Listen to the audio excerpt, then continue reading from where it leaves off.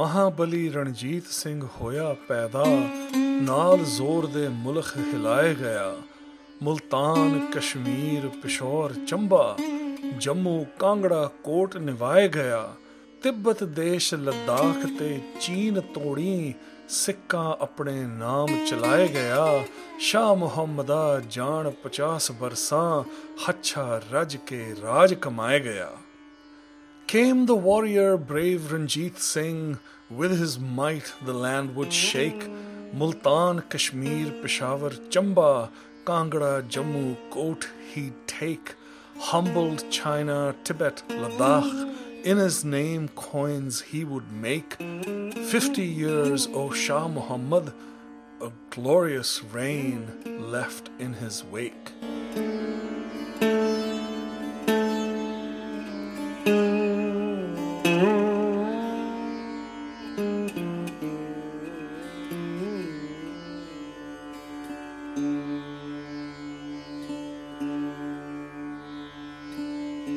In 2020, the BBC World Histories magazine conducted a poll, asking its readers to vote for the greatest leader the world had ever known. A panel of eminent historians put together a list of great leaders that included names such as Winston Churchill, Abraham Lincoln, Queen Elizabeth I, Joan of Arc, the Emperor Akbar, and Alfred the Great. When the results of the poll were announced, at the top of the list sat Maharaja Ranjit Singh, not exactly a household name in the West. I'm Ben Gutman, and I would like to welcome you to The Rise and Fall of the Sikh Empire, a podcast which will tell the glorious tale of this little-known monarch and his empire.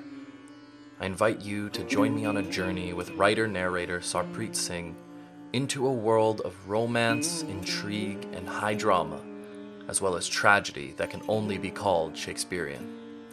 There, we will encounter the young scion of a fiefdom in the Sikh homeland, Punjab, who on the strength of his valor, spurred on by a woman equipped with Machiavellian foresight, rose to dizzying heights of power. We will marvel at how, starting with a small kingdom, he carved out a mighty empire, making him the only ruler on the Indian subcontinent who could check the relentless advance of the British East India Company. We will meet the colorful characters who populated his egalitarian court: Hindus, Muslims, and Sikhs, as well as Frenchmen, Italians, Germans, Hungarians, and Americans, all of whom converged upon the Punjab to make their fortunes in the service of the brilliant Maharaja Ranjit Singh. Our tale begins in the year 1774, when the mighty Mughal Empire, which had ruled the Indian subcontinent for more than 200 years, had crumbled, leaving the Punjab in chaos. Ahmad Shah Abdali, the ruler of Afghanistan and the scourge of the Sikhs, who had wrested the Punjab from the Mughals, had also passed away recently. The Sikhs, who were organized into 12 bands known as the Misls, had stepped into the power vacuum and had become the de facto rulers of the Punjab.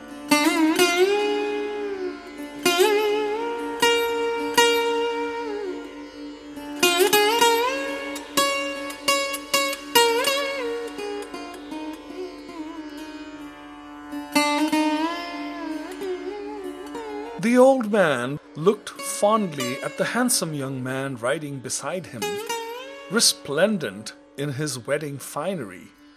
Just 18, broad-shouldered and already battle-scarred, the young man sat in the saddle with accustomed ease, nudging his magnificent stallion forward with the faintest touch of his heels, his hands holding the reins lightly.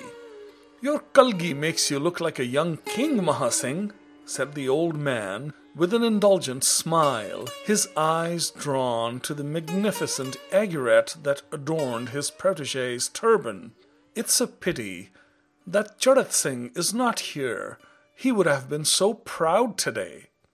A shadow flitted across the young man's face at the mention of his father, and he nodded as his eyes met the older man's. Jai Singh Kanhaiya was an old man, but he sat absolutely erect in his saddle, with an unmistakably warlike bearing. The heavy sword that swung at his side would have been challenging even for a much younger man to wield, but it continued to serve the grizzled warrior well. Maha Singh addressed the older man as Tayaji, but in age he would have been closer to his grandfather rather than his father. The bridegroom's procession was long and impressive. At its head rode 50 of the finest Shukerchakia horsemen, their matchlocks slung behind their backs. Maha Singh Shukerchakia, the bridegroom, followed with the Kanhaiya patriarch Jai Singh by his side. They were ringed by 24 or so warriors, all mounted on handsome horses, flowers and ribbons braided through the horses' tails to mark the festive occasion. Even though the men were dressed in their finest clothes, they were all heavily armed, each carrying a musket, a sword, and an assortment of daggers. In the ranks of the warriors rode some of the most prominent Kanhaiya chiefs, shoulder to shoulder with Maha Singh's kinsmen and commanders. Gajpat Singh, the extremely handsome and dashing son of Jai Singh, was just behind his father, and to his left, right behind the bridegroom, rode Hakikat Singh, one of the most formidable Sardars in the Kanhaiya ranks, and one of his father's strongest allies. Behind the knot of warriors came a caravan of gaily decorated bullock carts carrying the Shukerchakia and Kanhaiya women.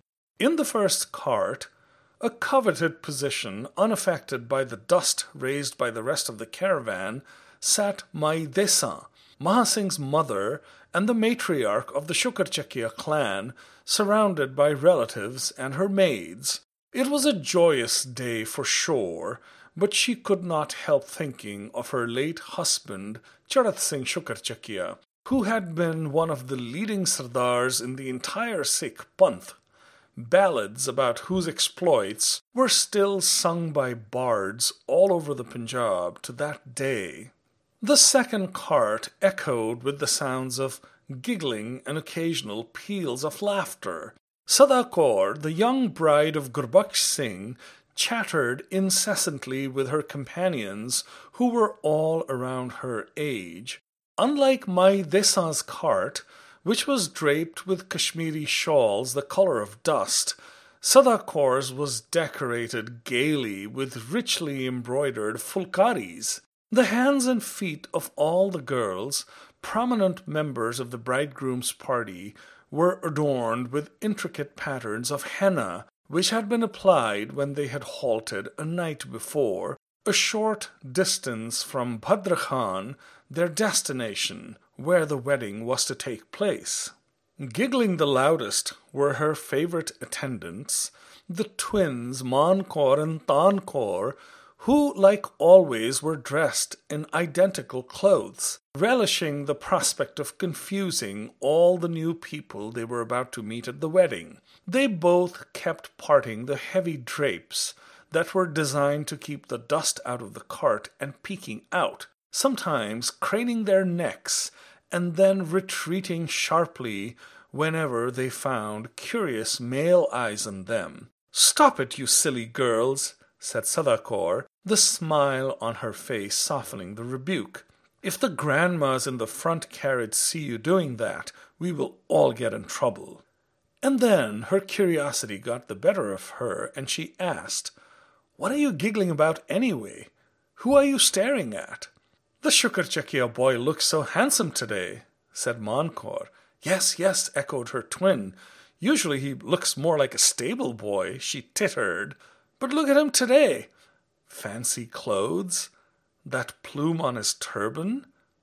Mano, don't you think he looks even more dashing than Gurbakhsh Paji?" said Tan Kaur saucily, looking at Sardar Kaur out of the corner of her eye. Sardar Kaur snorted and tossed her head. There was no Sikh Sardar who was more dashing than her husband. Her father-in-law, Sardar Jai Singh Kanhaiya, himself had been fabled for his good looks, and she had heard that when he was a lad he had been compared with the Hindu god Krishna, who was renowned for his beauty. The very name that was given to him, which had also become the name by which his clan was known, evoked the dusky god. If anything, his son, her beloved husband Gurbakh Singh, was even more handsome than his father, and not a bit less brave and dashing. The twins were just teasing her, and she knew it. Thinking about her father-in-law sent Sardar Kaur into a reverie. "There is no girl more fortunate than I am in this land," she said to herself. Her father had been a brave warrior, as her grandfather had been, but they were not men of significant renown. What were the odds that she would be picked by Sardar Jai Singh Kanhaiya as the bride for his son and heir? The Kanhaiya Misl, which her father-in-law headed, was at the zenith of its glory. The Sikh Sardars were a fiercely independent lot, and recognized no master, but Jai Singh Kanhaiya was as close to being paramount among them as was possible. Sardar Jassa Singh Ahluwalia was perhaps the only one who could rival him in prestige. One day, everything that the Kanhaiyas owned, the lands, the forts, the immense riches, and the armies, would belong to her husband. He would practically be a king, and she, Sardar Kaur, his queen. She could not have imagined a future as bright as this when she had been a child. Sardar Kaur was jolted out of her daydreaming as the cart abruptly came to a halt, prompting the twins to part the drapes and look out curiously.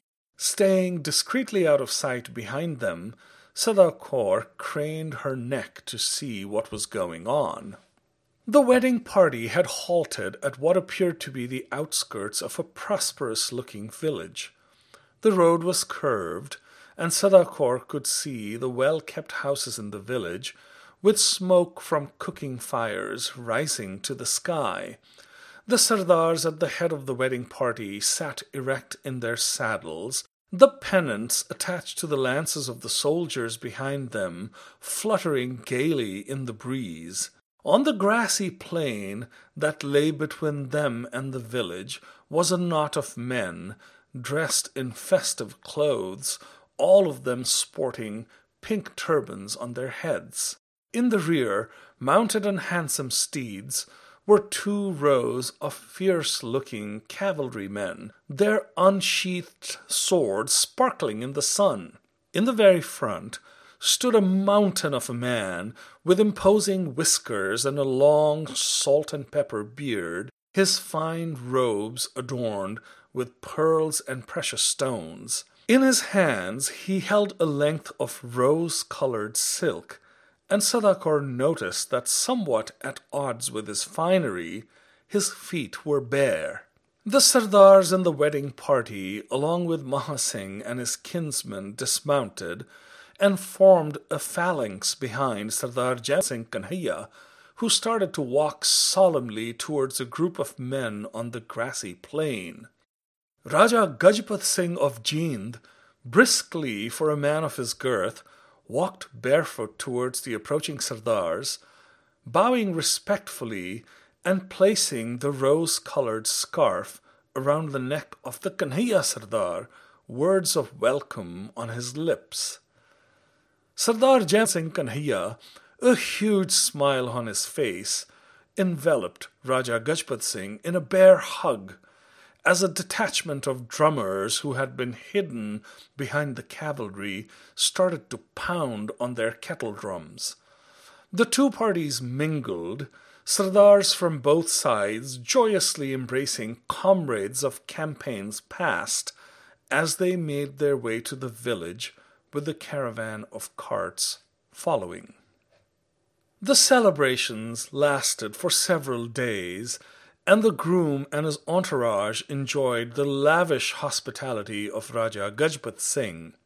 The bride, Raj Kaur, at 16, was somewhat older than most brides were in those days, and if truth be told, a little plain, but Mai Desa was well satisfied with the match. Her son, while a brave warrior, was not particularly handsome himself, and besides, what really mattered was his bride's pedigree and her father's power and influence. She was convinced that if Sardar Jai Singh Shukerchakia had been alive, he would have been pleased with the match as well. Raja Gajpat Singh's fortunes were in the ascendant. He was a clever man who had successfully managed to get his title as the Raja of Jind confirmed by the Mughal court in Delhi. It was an alliance that was surely going to bring prestige to the Shukerchakia clan. She said a silent prayer for Sardar Jai Singh Kanhaiya and thanked the Guru for blessing her son with such a powerful and sagacious mentor. The wily Kanhaiya chief had carved out a formidable fiefdom for himself, starting with practically nothing, and his matrimonial diplomacy was no less impressive than his valor. He had forged an alliance with the formidable Fulkiya clan, which dominated the lands across the Satluj River, by arranging his daughter Sahib Kaur's wedding with Raja Amar Singh of Patiala. Now, by arranging this match between his protege Maha Singh, who was practically his foster son, and Raj Kaur, the daughter of Raja Amar Singh's kinsman, Raja Gajpat Singh, he had further cemented his alliance with the Fulkiyas. Sada Kaur, with her young attendants, was the toast of the wedding, as she played an important role in the ceremonies and celebrations, completely eclipsing the Shukerchakia women. Mai Desa, in her widowhood, had become somewhat aloof and retiring, and she was content to let the young daughter-in-law of her son's mentor take center stage. The handsome Gurbaksh Singh and his vivacious and beautiful wife were the cynosure of every eye at the wedding, prompting Tan Kaur and Man Kaur to mutter darkly about the evil eye. Sada Kaur gaily laughed their concerns away, secretly pleased that she and her husband were the ones who attracted the most attention at the wedding, even more than the bridegroom and his somewhat homely wife.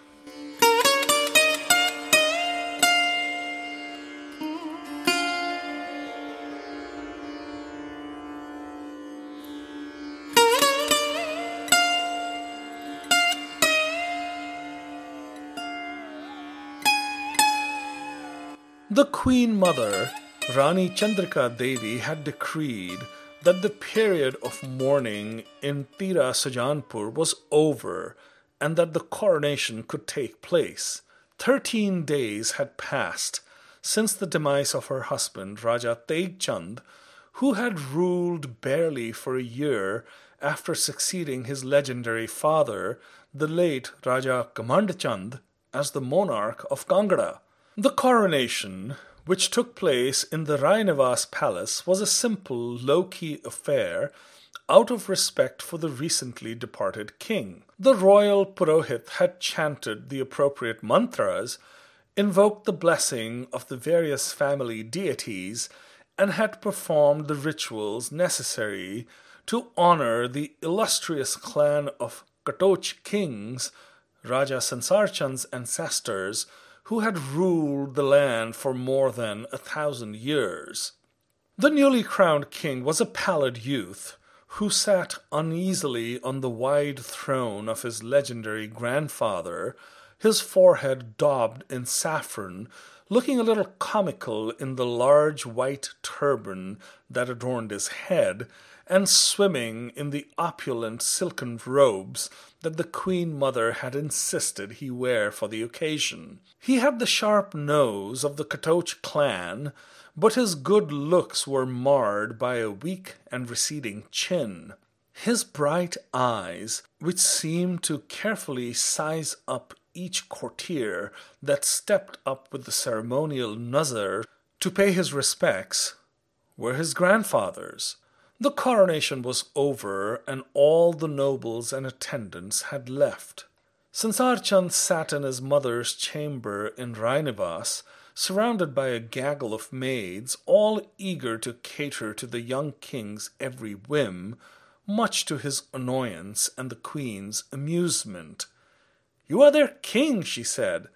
"It is their sacred duty to serve you." Seeing that the boy was starting to get very irritated, she clapped her hands, and almost magically all the women disappeared, leaving them alone in the sumptuously appointed chamber. "What is it, my son?" the queen mother asked, her eyes drawn to her son's furrowed brow. "You should be happy today. This is an auspicious day, for your glorious reign has begun. Savor it. This day will never come back again," she continued, seeing that the boy's dark mood would not lift. "What is the matter? Are you thinking about your father? It does not behoove the king of Kangra to let his shoulders droop in this manner. Pull yourself together, son. You are the inheritor of the most distinguished royal legacy in the land. Your forefathers were descended from the gods themselves.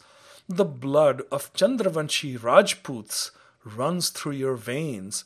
Pull yourself together. Your demeanor discredits the glory of your ancestors, my son." The boy regarded his mother balefully and spoke, his words belying his youth and inexperience. "What is this glory that you are referring to, mother? Do you not see what we have been reduced to? My ancestors might have been great kings, but I am no better than a petty chief. The king of Kangra I am called. My grandfather was a great man, but even he could not capture the fort of our ancestors in his lifetime. This royalty is a facade, mother. We are nothing. All this strutting is just a charade," the lad said bitterly. The queen mother looked stricken at first, but then she regarded her son with pride.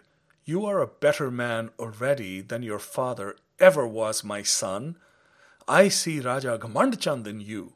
Yes, be satisfied, but do not be bitter. Fashion a weapon out of your ambition and your dissatisfaction. Do what your grandfather was unable to. Win back the fort of Kangra and restore the glory of the Katoch dynasty. And don't stop at Kangra. Sirmaur, Nadon, Jasrota, Gulair, every hill kingdom should pay tribute to you. Show the world the power of the blood that runs in your veins." The boy looked at his mother. "But how, mother? We are weak. Our army is small. How will I succeed when a mighty warrior like my grandfather failed? Your expectations are absurd, mother. We need to accept our fate, and we need to stop living in the past." The queen mother looked at the young king, fury in her eyes. "You will not give up, Sansar Chand. I will not let you." She clapped lightly, and her chief attendant appeared, into whose ear she whispered. The woman nodded and came back with an ornately decorated chest, which she placed before the queen mother. "This is the wealth that came with me as my dowry when I became a Katochan bride. It is yours, my son. Use it well. There are bands of brigands that roam the plains, looking for a master who will lead them to plunder and wealth. Some are Rohilla Pathans, others are Sikhs. You will take this wealth, and you will build an army with it. You will take Kangra and the rest of the hills, and you will not stop there. You will take Hoshiarpur and Batala and Jalandhar. You will win the respect of the Afghans and the Mughals. You will be faithful to your Chandravanshi blood. I demand it." The young king looked at his mother with an expression that was equal parts awe, fear, and exuberance. No words came out of his mouth. He just nodded and touched his mother's feet.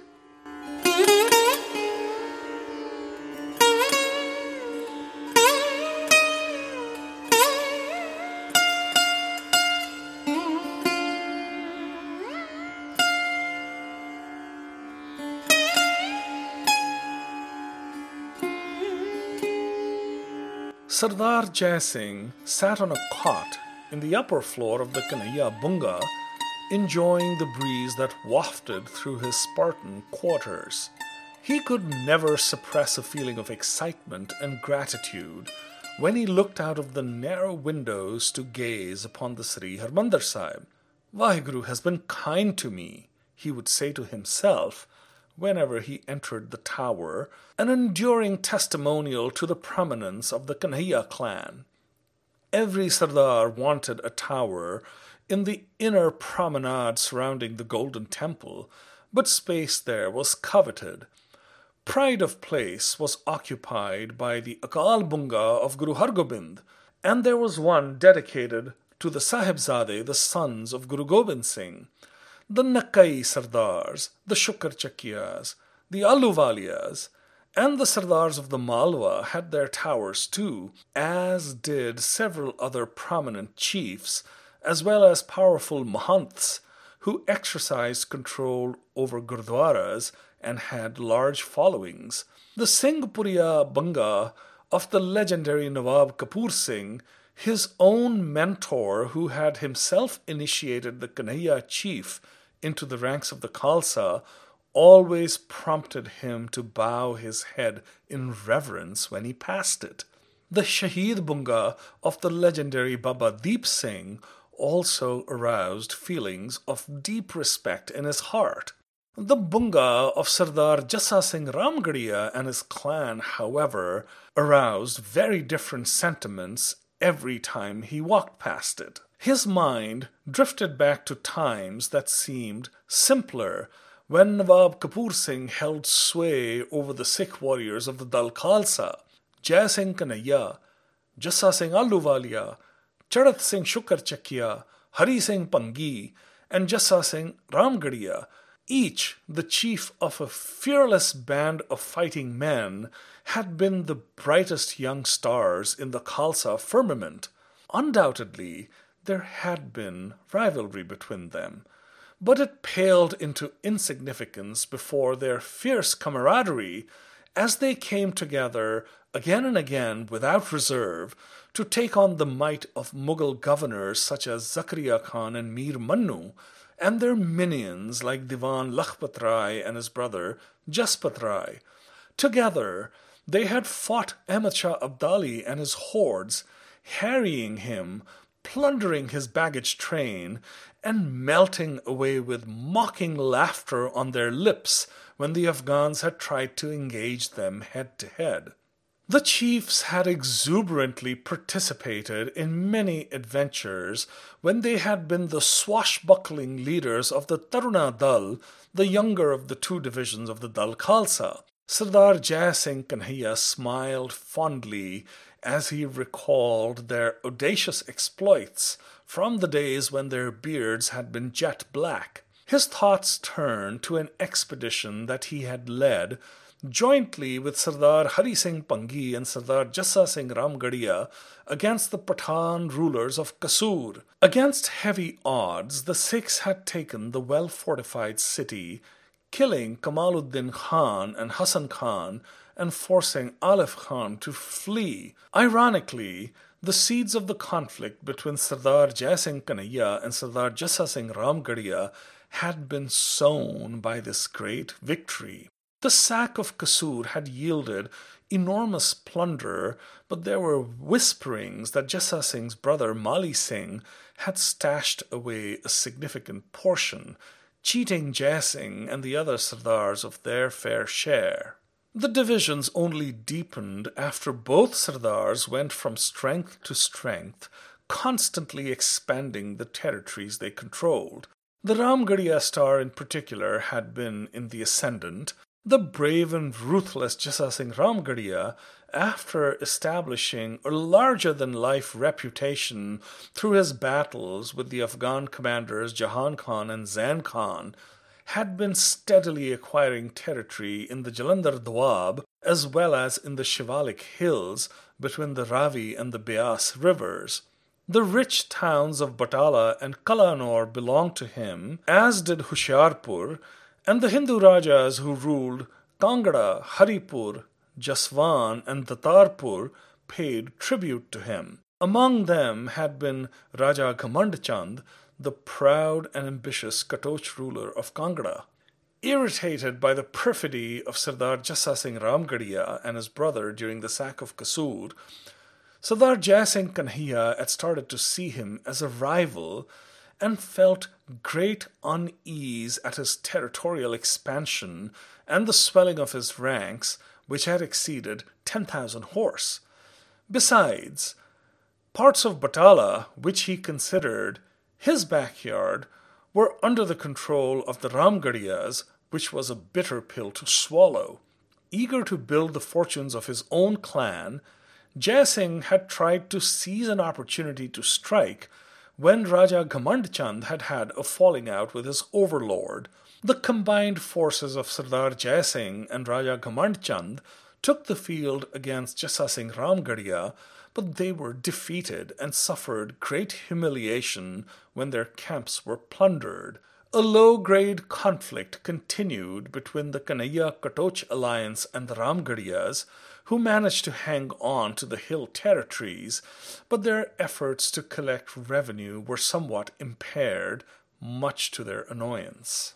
Sardar Jai Singh Kanhaiya was jolted out of his reverie by a shadow that he saw from the corner of his eye. He turned around, an oath bubbling on his lips, for he had asked his guards that he not be disturbed, but his frown turned into a smile as he beheld his beloved son and heir Gurbakh Singh, followed by his wife Sardar Kaur, who stood a few paces behind her husband, her head bowed respectfully.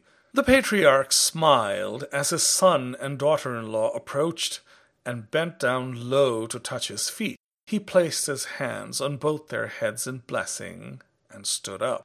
"Is it done, Gurbakh Singh?" he asked his son, his voice betraying the slightest hint of anxiety. The young man smiled broadly. "It is done, Bapuji. The sheds have been completed, and the merchants will start setting up this afternoon. A lump of jaggery has been collected from each merchant, and lads have been assigned to patrol the market." Sardar Jai Singh Kanhaiya nodded approvingly. "You and Hakikat Singh have done well, my son. Katara Kanhaiya will become the most prosperous market in Amritsar, and our family will reap its benefits for generations to come." He turned to his daughter-in-law and pulled out a gold coin from a pouch. "Go to the Sri Harmandir Sahib, child, and make an offering. The Guru has been kind to us." Sardar Kaur nodded dutifully and left, clutching the coin in her hand.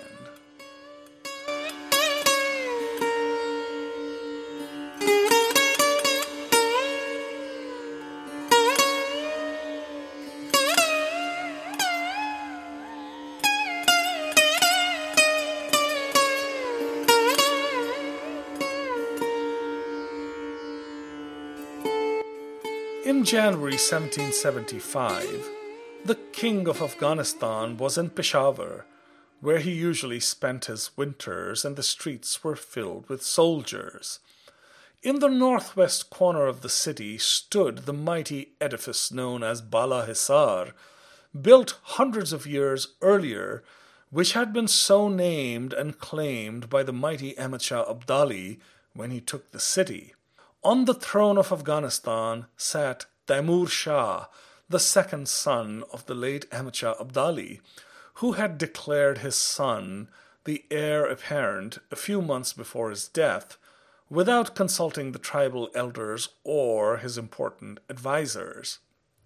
Taimur Shah's older brother Sulaiman Mirza, the governor of Kandahar, had tried to assert his right to succeed Ahmad Shah Abdali with the support of some of the king's senior-most advisers, including the Grand Vizier or Prime Minister Shah Wali Khan and Sardar Jahan Khan, who was the supreme military commander and also the prince's father-in-law. Taimur Shah, Shah Wali Khan, and Sardar Jahan Khan were all veterans of Ahmad Shah Abdali's Indian campaigns, and Taimur Shah had also been the governor of Lahore briefly. Very different from his late father, who had been a military genius and had been a soldier throughout his life, Temur Shah had been living a life of laziness and opulence in Herat, where he had been appointed governor. Sardar Jahan Khan and Shah Wali Khan had led a rebellion against Temur Shah in support of Suleiman Mirza, but support for the older prince had collapsed and he had fled to India. The two elder statesmen had gone to Temur Shah's camp to beg for forgiveness, but piqued by their support for his older brother, he had denied them an audience and had them executed along with their sons and supporters.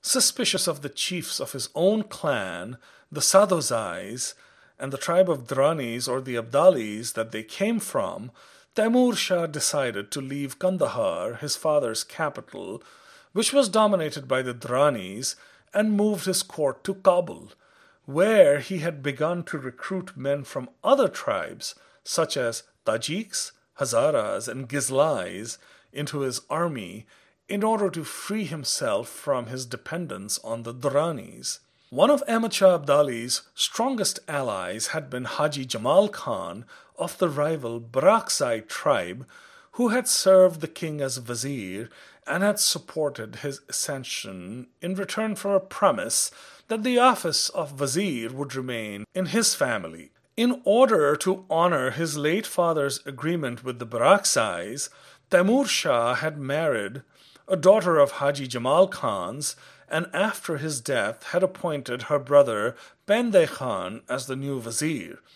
Most of the other important offices, however, had been given to men who were considered outsiders by Temur Shah's own Sadozai clan, which had continued to challenge him even after he moved his capital from Kandahar to Kabul. A couple of years earlier, Jhanda Singh and Ganda Singh, the leaders of the Bhangi Misl, had captured Multan, which was part of the Afghan Empire. Temur Shah had responded to the pleas of Shuja Khan, the former governor, by sending one of his generals, Madad Khan Ishaqzai, to recover Multan from the Sikhs. He had even joined the campaign personally towards the end of 1774, but having got used to the comforts of court, he abandoned it and returned to the Bala Hisar in Peshawar. The court was in session, and Temur Shah sat on a large throne in the royal pavilion, a grand elevated structure with multiple arches. The court was large and oblong, with high walls painted with figures of cypress trees. In the center was a tank of water with multiple fountains. The walls on the side had 3 rows of the royal guard in uniform, with iron-heeled boots that made them sound like charging cavalry each time they marched. Arranged around the court were the officers of the state, the most important standing closest to the king. The important courtiers were dressed in opulent robes, their turbans ornamented and plumed. Behind them could be seen tribal chiefs from all over the kingdom, and further back were the attendants of the royal household in a variety of red or black caps that identified them as officers. The king was magnificently dressed, his robe and his crown ornamented with dazzling jewels. At the foot of his throne, which towered above them, stood a detachment of eunuchs, who stood silently, their eyes scanning the courtiers, the guards, the officials, and the visitors constantly. Seated in the royal pavilion, dressed as resplendently as their father, were Mahmud Mirza, the 10-year-old son of Temur Shah, who 2 years earlier had been appointed the governor of Herat, and his younger half-brother Shah Zaman. Somewhere in the rear of the court, a drum was beaten, but the courtiers paid scant attention, and all eyes remained on the royal pavilion. 2 extremely tall royal guards marched into the court, firmly holding a man dressed in fine robes, and then, as soon as they entered the hall, they broke into a trot. making their hapless captive clutch at his bobbing turban to prevent it from falling. After running a short distance, they came to a halt, and the king's imam, a distinguished-looking older man with a long beard, dressed in spotless white, came up to him and instructed him. The new ambassador from Samarkand to the court of Taimur Shah, in a sonorous voice, said a prayer, invoking Allah's blessings for the king, at the conclusion of which the guards trotted again, the diplomats still secured in their iron grips. After a second prayer, a princely hillat, or robe of honor, was conferred upon the ambassador, and he was dismissed. At the second drumbeat, a tall, fierce-looking man of military bearing was escorted into the court, and after he had presented a nazar or offering to the monarch, he bowed low and was instructed to approach the royal pavilion. "Are you ready, Ursula Khan?" asked the king imperiously. "I am, your majesty," answered the man. "If you permit me, I shall march with 4,000 musketeers immediately to Multan and reinforce Shuja Khan." The king nodded, pleased, as his vassal continued. "My men request the honor of an audience, your majesty," he said. "If you inspect them as they parade and display their marksmanship, it will fire them up and get them ready for battle with the Sikh infidels." "So be it," said Taimur Shah, and a firman was issued authorizing Ursula Khan to bring his battalions into the Bala Hisar to be inspected by the king. Taimur Shah had no inkling of the treachery that was afoot. In Peshawar lived a peer or holy man, Hazrat Mian Omar Baba of Chamkani, who had bestowed the title Durre Durran, or Pearl of Pearls, upon his father, and had blessed his jihad against the Sikhs. Taimur Shah, who was a libertine and enjoyed his wine in contravention of Islamic law, was disinclined to honor him and had not even gone to his compound to offer his respects. Omar Baba persuaded Faizullah Khan, a tribal chief, to depose the king, who in turn had convinced Ursula Khan, who had been the governor of Sindh, to join the plot.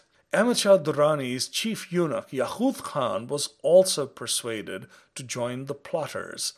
The royal command to ride to the relief of Shuja Khan in Multan presented a great opportunity, which Ursula Khan decided to seize by obtaining permission for his musketeers to enter Bala Hisar. One afternoon, as the king was taking a nap, 2,500 heavily armed tribesmen under the command of Ursula Khan brazenly marched into Bala Hisar on strength of the king's firman. While Ursula Khan and his men distracted the guards at the parade ground, Faizullah Khan and Yaqut Khan tried to storm the chamber where Taimur Shah was resting. The king, whose nap had been disturbed by the clamor, realized what was happening and summoned his Persian guard, known as the Kizilbash, who managed to capture Faizullah Khan, his son, and Yaqut Khan. While Ursula Khan managed to escape, the other conspirators were summarily executed. Order had been restored in the fort, and the king was in his private chambers, huddled with his closest advisers. The two young princes were in attendance as well. It was clear that Ursula Khan, whose act of treachery had left the whole court speechless, was a dangerous foe who could not be ignored. On this, the council was unanimous, but a thorny problem presented itself. Ursula Khan had gone into hiding in his mountain fort at Hastanagar, from where it would be difficult to dislodge him. The Prince Mahmud Mirza was the one who came up with a solution. "Offer him a pardon, father," the prince said. "Swear on the Quran, if you need to, that his life will be spared, and summon him. Once he is here, Deal with him as you please." His younger brother spoke a little hesitatingly, for unlike Mahmud Mirza, Shah Zaman had neither been on any campaigns, nor had he ever been a part of the royal council before. "That would be dishonorable, brother," he said. "If Baba swears on the Quran that Arsala Khan will not be harmed, then he cannot be harmed." All eyes were on the king's face. The son of Ahmad Shah Abdali was a refined, courtly man with sophisticated tastes. He was as aware as the courtiers that he really didn't live up to the standards that his father, the founder of their dynasty, had set. He looked at his sons and smiled. "Together," he said, "you would make your grandfather proud. You, Mahmud Mirza, are blessed with his wisdom, and you, Shah Zaman, have inherited his compassion and his conscience. I wonder which one of them would make the better king after I am gone," he asked himself. An envoy was sent to Arsala Khan, bearing a Quran, with a letter from the king promising clemency and commanding him to appear at court. When Arsala Khan arrived in Peshawar, he was arrested and beheaded.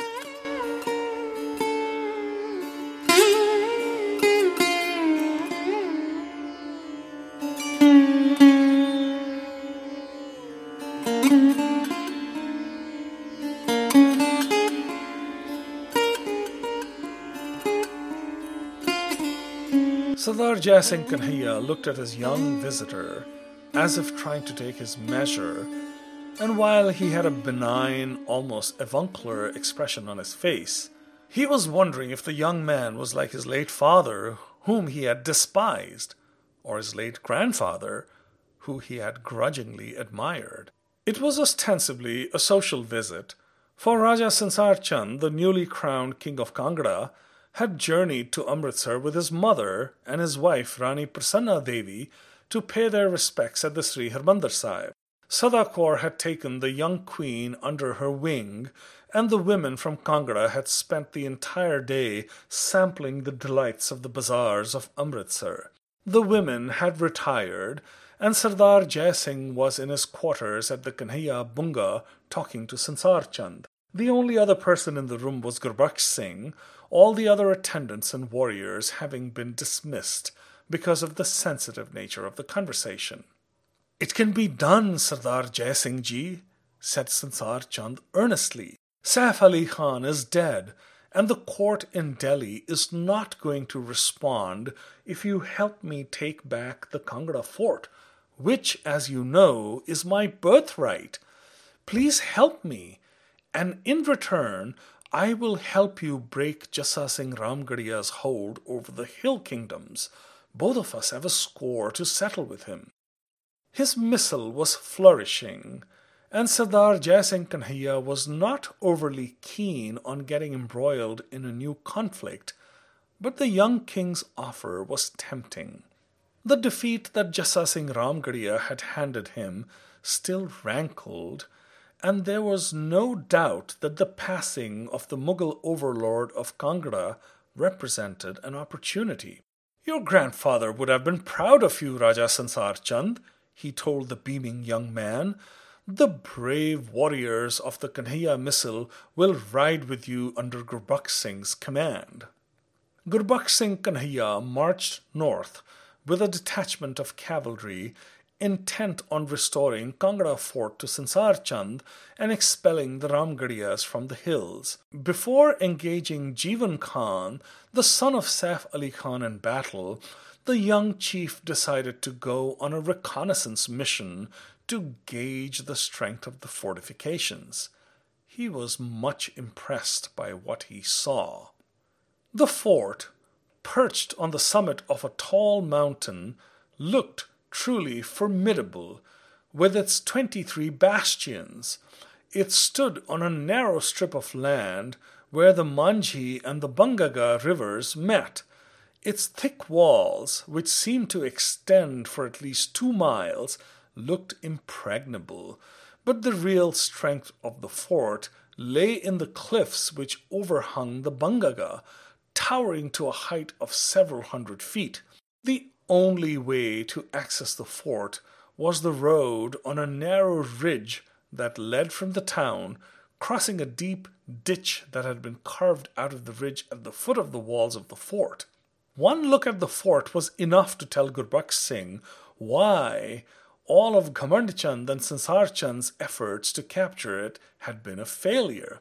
Only a fool would lay siege to Kangra fort, he said to himself, recalling the old saying that whoever holds Kangra fort holds the hills. He decided to take a different approach and sent an envoy to Jivan Khan, who graciously invited him to visit the fort. He passed through the first gate or fatak, guarded by a contingent of Mughal warriors, and passed through the Ahini Darwaza, covered with plates of iron, and the Amiri Darwaza, followed by the Jahangiri gate, and then the Andheri gate, which led to a long vaulted passage. Passing through the Darshani Darwaza, he entered a courtyard where stood several stone temples dedicated to Hindu and Jain deities.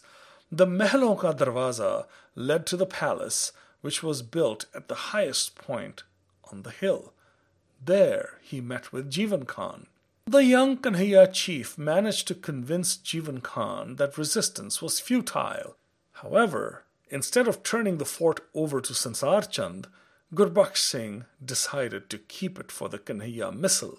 A frustrated Sansar Chand swore that he would kill himself before ever trusting a Sikh chief again. Sardar Jai Singh Kanhaiya was much pleased with his son's successful capture of Kangra, which brought great prestige to their Misl.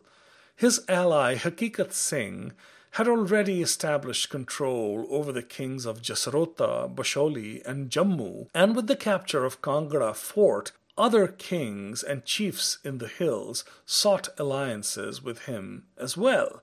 The consequent weakening of Jassa Singh Ramgarhia's hold on the hills was a particular source of satisfaction for the Kanhaiya patriarch.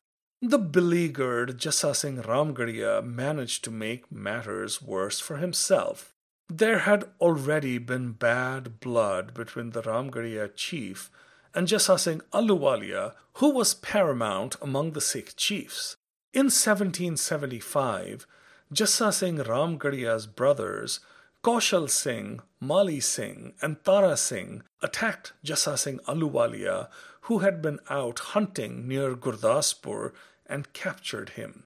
Even though the chivalry that existed between rival Sikh chiefs asserted itself, and Jassa Singh Ramgarhia honored Jassa Singh Ahluwalia with a killat and sent him back in a palanquin, the humiliation of the capture created great determination in the mind of the Ahluwalia chief to extract vengeance. He decided to seek allies to take on the Ramgarhias and also reached out to the Bhangis, who pledged support. Further, he found a willing ally in Sardar Jai Singh Kanhaiya, who had been eyeing several of Jassa Singh Ramgarhia's territories beyond the hill kingdoms.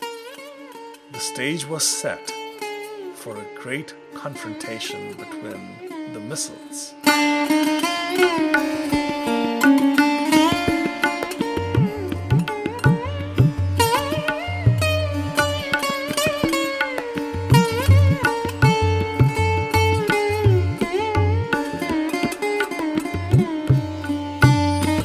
The rebellion of Omar Baba, Faizullah Khan, Yaqut Khan, and Arsala Khan ended, but Taimur Shah was not a man at peace. Chiefs all over the kingdom, aware that he was not as powerful as his late father, constantly tested him, as a result of which he had to deal with one rebellion after another. His territories across the Indus were of particular concern, for the Sikhs had been going from strength to strength and increasingly exerting control over his possessions. A visitor from Multan arrived at Taimur Shah's court in Kabul. It was Muzaffar Khan, the dashing young son of Shuja Khan Sadozai, a kinsman and former governor of Multan. Muzaffar Khan came bearing a petition from his father, who asked for the king's support in ousting the Sikhs from Multan. After the king had recalled his general, Madad Khan Ishaqzai, the Sikhs had reasserted their control over the city, and Bhangi chief Ganda Singh had installed Diwan Singh Chachowalia as the Kiladar or commander of Multan. Intent on fighting more important rebellions, Taimur Shah heard the petition and dismissed Muzaffar Khan with a purse of 5,000 rupees. A dissatisfied Shuja Khan travelled to Kabul himself, and for his efforts was formally invested with the title of the Nawab of Multan. The king commanded the Nawab of Bahawalpur, also his vassal, to attack Multan to dislodge the Sikhs, and sent Madad Khan Ishaqzai with an army of 3,000 men. The combined force took the city and laid siege to the fort, where Diwan Singh held out for 18 days until Ganda Singh Bhangi arrived with reinforcements and broke the siege. Both Muzaffar Khan and the Nawab of Bahawalpur fled with the Bhangis in hot pursuit. Another rebellion prompted Taimur Shah to recall Madad Khan yet again, and the coalition against the Sikhs crumbled, leaving them in control of Multan. Shuja Khan died a broken man. Taimur Shah would have to wait for several more years before he was able to wrest control of Multan back from the Sikhs again.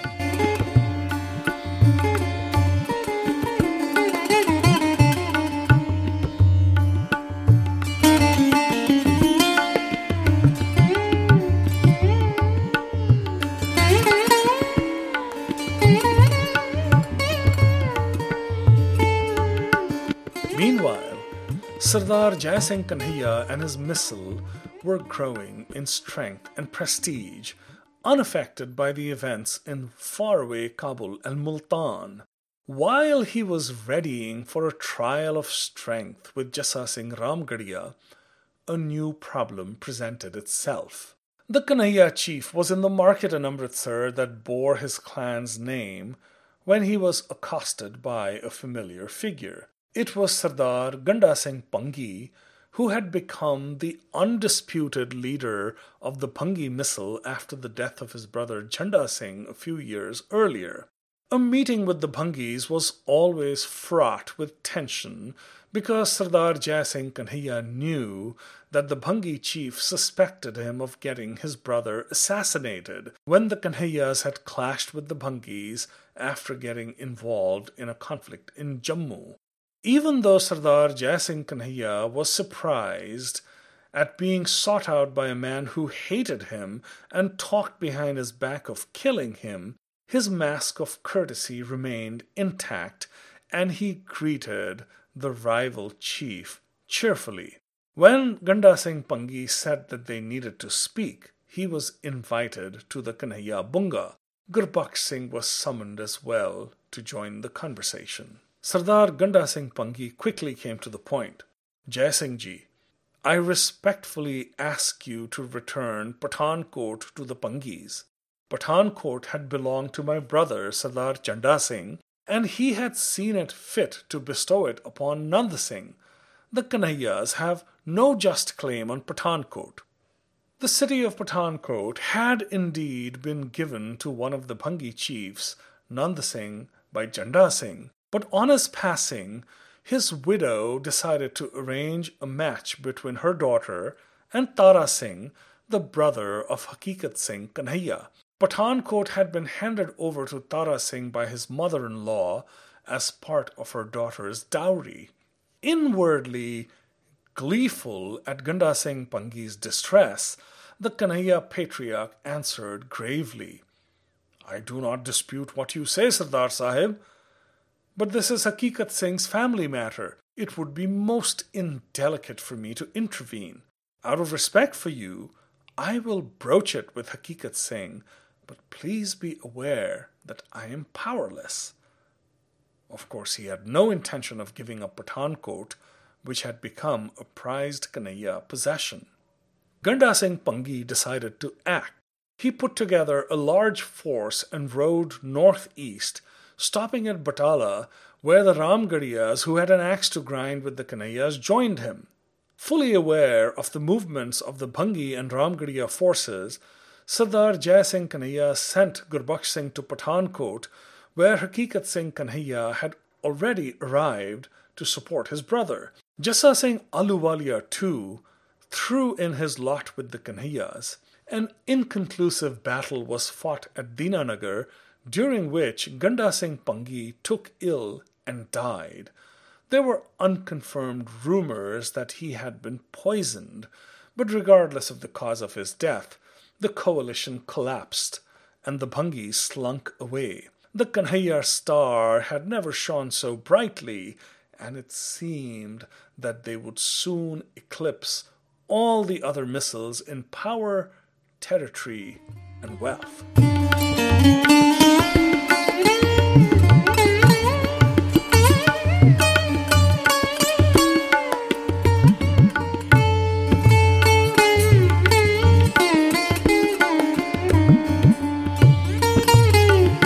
In October 1779, Taimur Shah left Kabul at the head of a large army intent on ending Sikh rule in Multan. He arrived in Peshawar and sent an envoy, Haji Ali, to Multan, demanding that the Sikhs submit to him.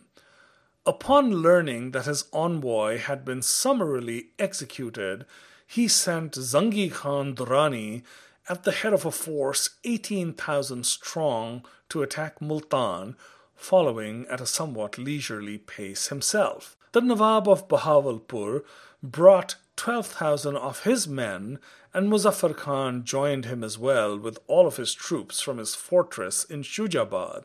The siege of Multan began with Diwan Singh Chachowalia holding out for more than a month. A Bhangi force consisting of 12,000 cavalry arrived from Lahore to relieve Diwan Singh, but finding the city surrounded by a large force, wheeled around and attacked Shujabad instead. Muzaffar Khan immediately gave chase and rushed back to defend Shujabad. The area was hit by a severe dust storm, and then, in the confusion, Muzaffar Khan managed to capture a Sikh drummer. The hapless captive was commanded to play the beat that would summon his comrades, which he did on pain of death, leading the Bhangi forces to a terrible slaughter. When Diwan Singh heard of the disaster, he decided to accept Taimur Shah's terms for peace and rode out of Multan unmolested with his men and possessions out of one gate, while the triumphant Afghan king rode into the fort through another. In February 1780, after 8 years of Sikh rule, Multan was taken back by the Afghans. It was yet another blow to the pride of the Bhangi Misl.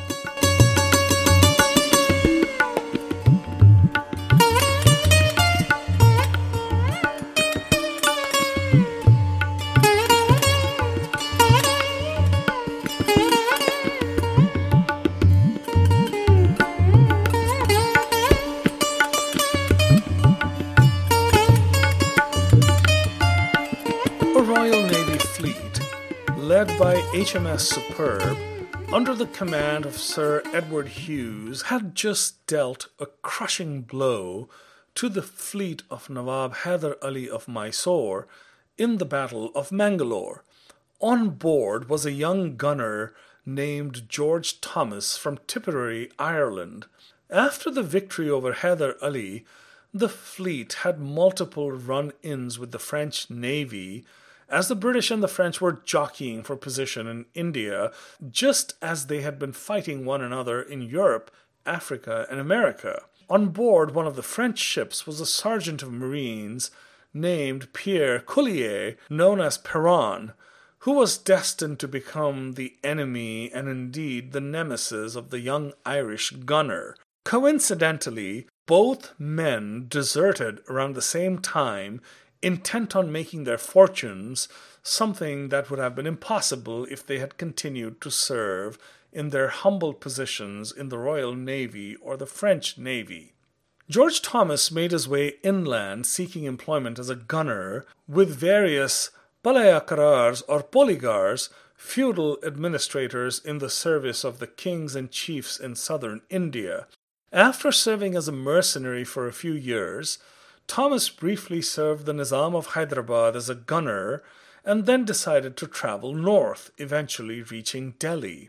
There he entered the service of Joanna Nobilis Sombre, who is remembered in history as Begum Samru, the ruler of Sardhana, and the widow of the late Walter Reinhardt Sombre, an adventurer from Luxembourg, who had served the reigning Mughal Emperor Shah Alam. A brave and resourceful man, George Thomas, who had no knowledge of the Sikhs yet, was going to cross swords with them soon, for Sardhana, which lay between the Yamuna and the Satluj rivers, was in an area that was subject to constant raids by bands of Sikhs intent on plunder.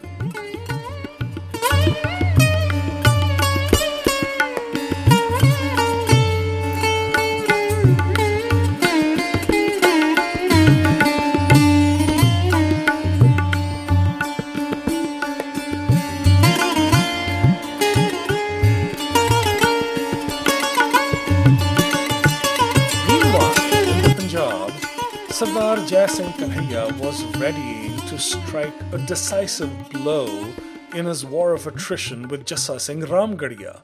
Jassa Singh Ramgarhia had crossed the Satluj and had found an ally in Raja Amar Singh of Patiala, who had given him Hisar and Hansi as his Jagir or estate.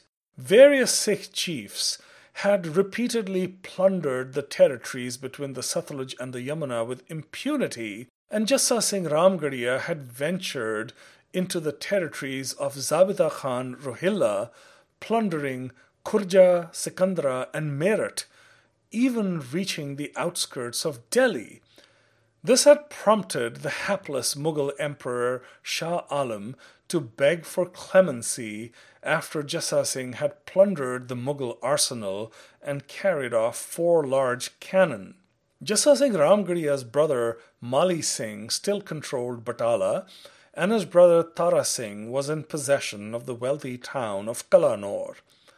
Mali Singh, a cruel man and poor administrator, had alienated his subjects, and when Gurbaksh Singh Kanhaiya appeared with an army at Batala, some of Mali Singh's subordinate chiefs were only too happy to throw open the gates of the fort to him. Hakikat Singh Kanhaiya attacked Kalanor and took the city after killing Tara Singh. Mali Singh was forced to flee across the Satluj to join his brother Jassa Singh Ramgarhia. The Ramgarhias ended up losing all their territories both in the hills and in the plains until not a single village remained under their control, as the Kanhaiyas went from strength to strength. Across the Satluj, Jassa Singh Ramgarhia was reduced to dire straits, unable to pay his soldiers because of the loss of his revenue-producing territories. There's a story that when he was at Sarsa, a servant managed to drop a brass bucket in a well when he went to fetch water. A diver who was sent in to retrieve the bucket found 4 boxes of gold coins worth 500,000 rupees. The windfall was what enabled the embattled Jassa Singh Ramgarhia to pay his soldiers and recruit more warriors to his side as he plotted a return to the Batala area to claim his territories.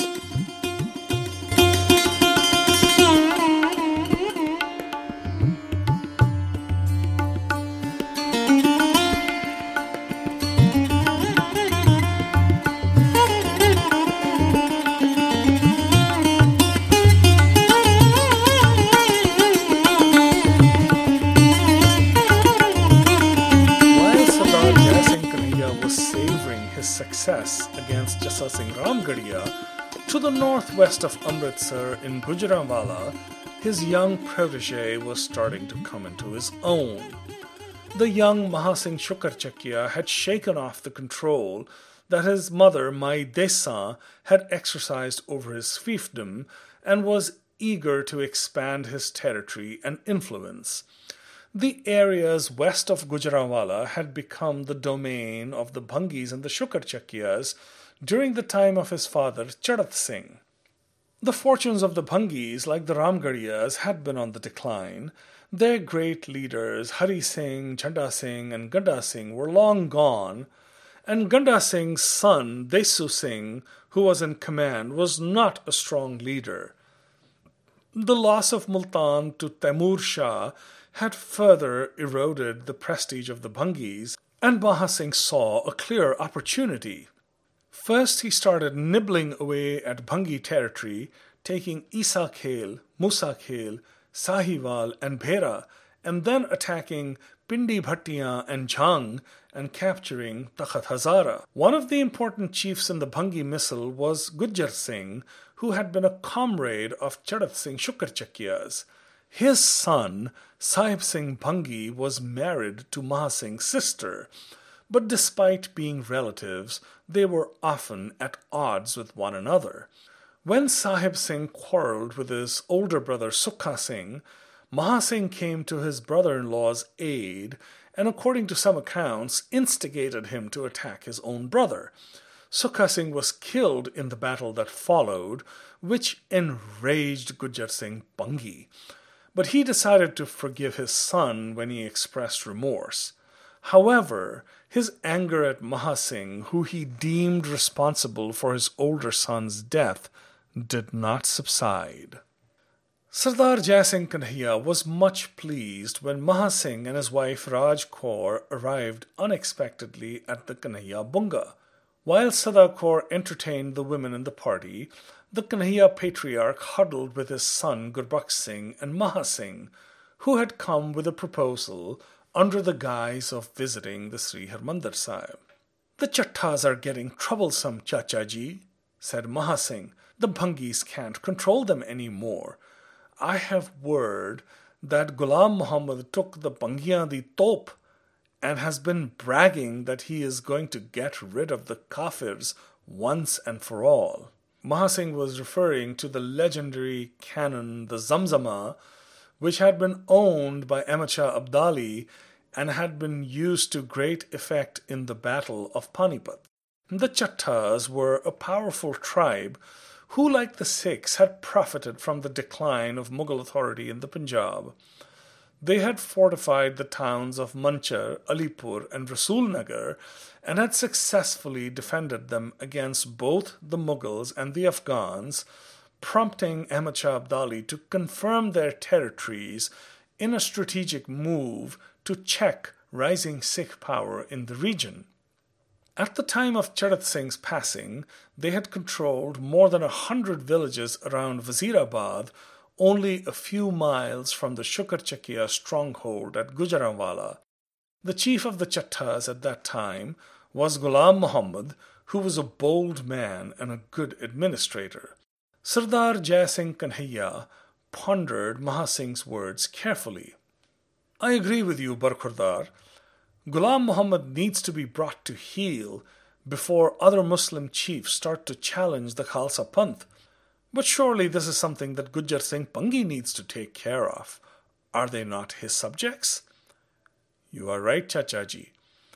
But Sardar Gujjar Singh will do nothing because the Chattas flatter him even as they rob him, and he hopes that they will stay loyal to him. My brother-in-law Sardar Sahib Singh, however, will support me if I move against Ghulam Muhammad.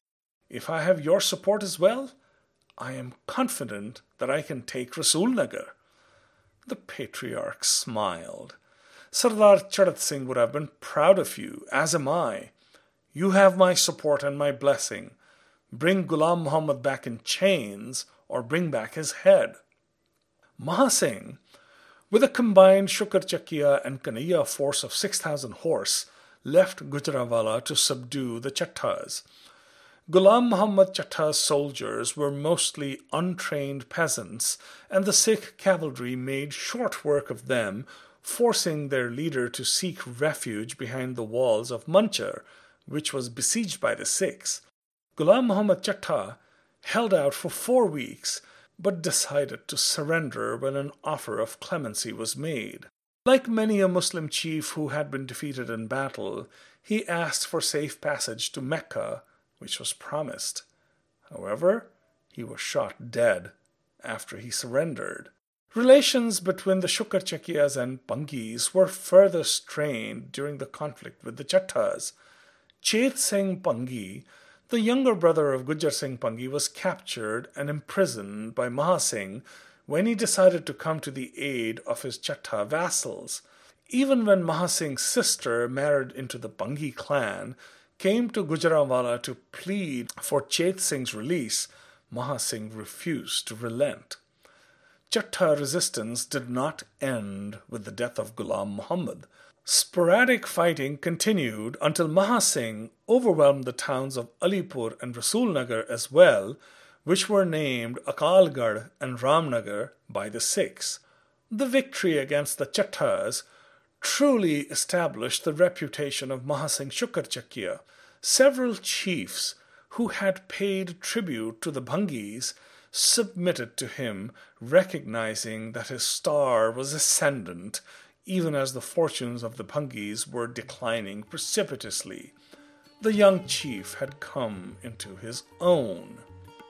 On November 13th, 1780, as Maha Singh Shukerchakia was returning triumphant from Rasulnagar, he was stopped by a breathless messenger from Gujranwala.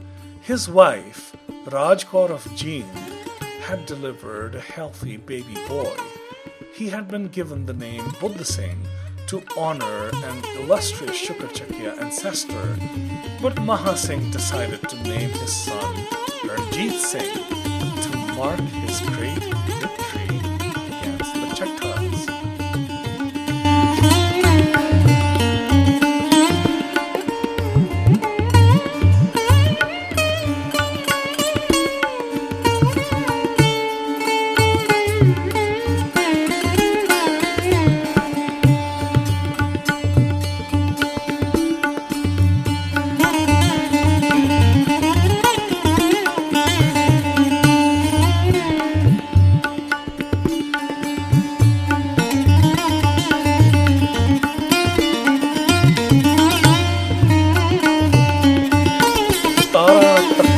ਸ਼ੇਰ ਦਾ ਝਰੇ ਆਕਾਸ਼ੋਂ ਨੂਰ ਭਰਿਆ ਗਿਆ ਅਨੋਖੜਾ ਮੰਡਲ ਵਿੱਚ ਸਰੂਰ ਨੂਰਾਂ ਨਾਤੀ ਪ੍ਰਿਥਵੀ ਨੂਰਿਆ ਆਕਾਸ਼ ਪੁੰਨ ਜਾਗੇ ਪੰਜਾਬ ਦੇ ਖਿੰਡਣ ਲੱਗੀ ਬਾਸ ਤਾਰੇ ਲੁਕ ਰਹੇ ਚੜ ਰਿਹਾ ਸੋਹਣੇ ਬੰਨਾ ਸੂਰ ਬਲਕੇ ਫੁੱਲਾਂ ਤੇ ਪੈ ਰਹੀ ਚਾਂਦੀ ਪੂਰ ਮਹਾ ਸਿੰਘ ਦੇ ਆਂਗਣੇ ਰੌਣਕਾਂ ਚੜੀਆਂ ਆਨ ਜੰਮਿਆ ਸ਼ੇਰ ਪੰਜਾਬ ਦਾ ਤਾਰਿਆ ਸੁਲਤਾਨ Upon the stars I fix my gaze, incandescent is the sky, exhilaration fills the world, halcyon calm, contentment nigh.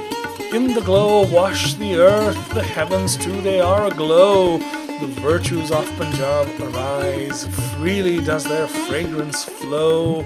But hark, the stars begin to hide, as starts to rise the golden sun.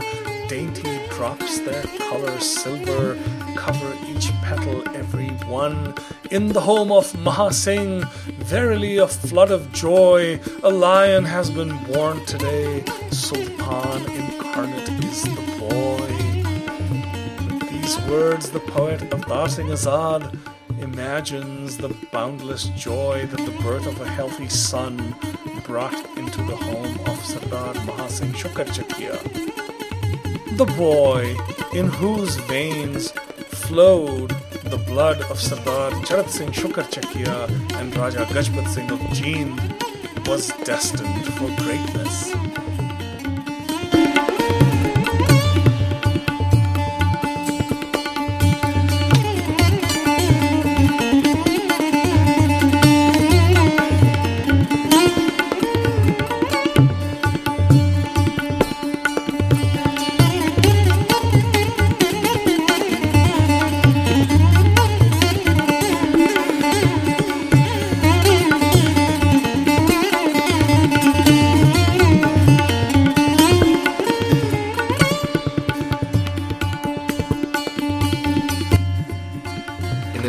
episode, a rift that has far-reaching consequences forms between two of the greatest houses of the Punjab.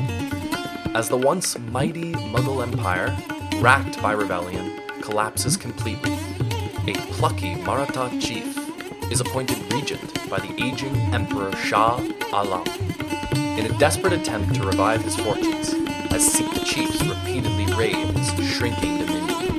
The Rise and Fall of the Sikh Empire is brought to you by All Mast Media, the creators of the Story of the Sikhs podcast and the Gurmat Sangeet podcast. The podcast features original music by Indian classical guitar maestro Uttam Sarkar. Tabla accompaniment is provided by Swarnava Ghosh. The podcast is made possible by the Chardi Kala Foundation, Ishpreet Singh and Manpreet Kaur, and the Sawhney Family Foundation. It is written and narrated by Sarpreet Singh, author of The Camel Merchant of Philadelphia, The Night of the Restless Spirits, The Story of the Sikhs, and Kultar's Mind. To introduce myself briefly, I'm a Boston-based actor who was introduced to the Sikh world a few years ago when I toured extensively with Kultar's Mind, an immersive theatrical production that tells the story of the anti-Sikh violence of 1984. I am delighted to be involved in the retelling of this fabulous tale. I'm host Ben Gutman. Thank you for joining us.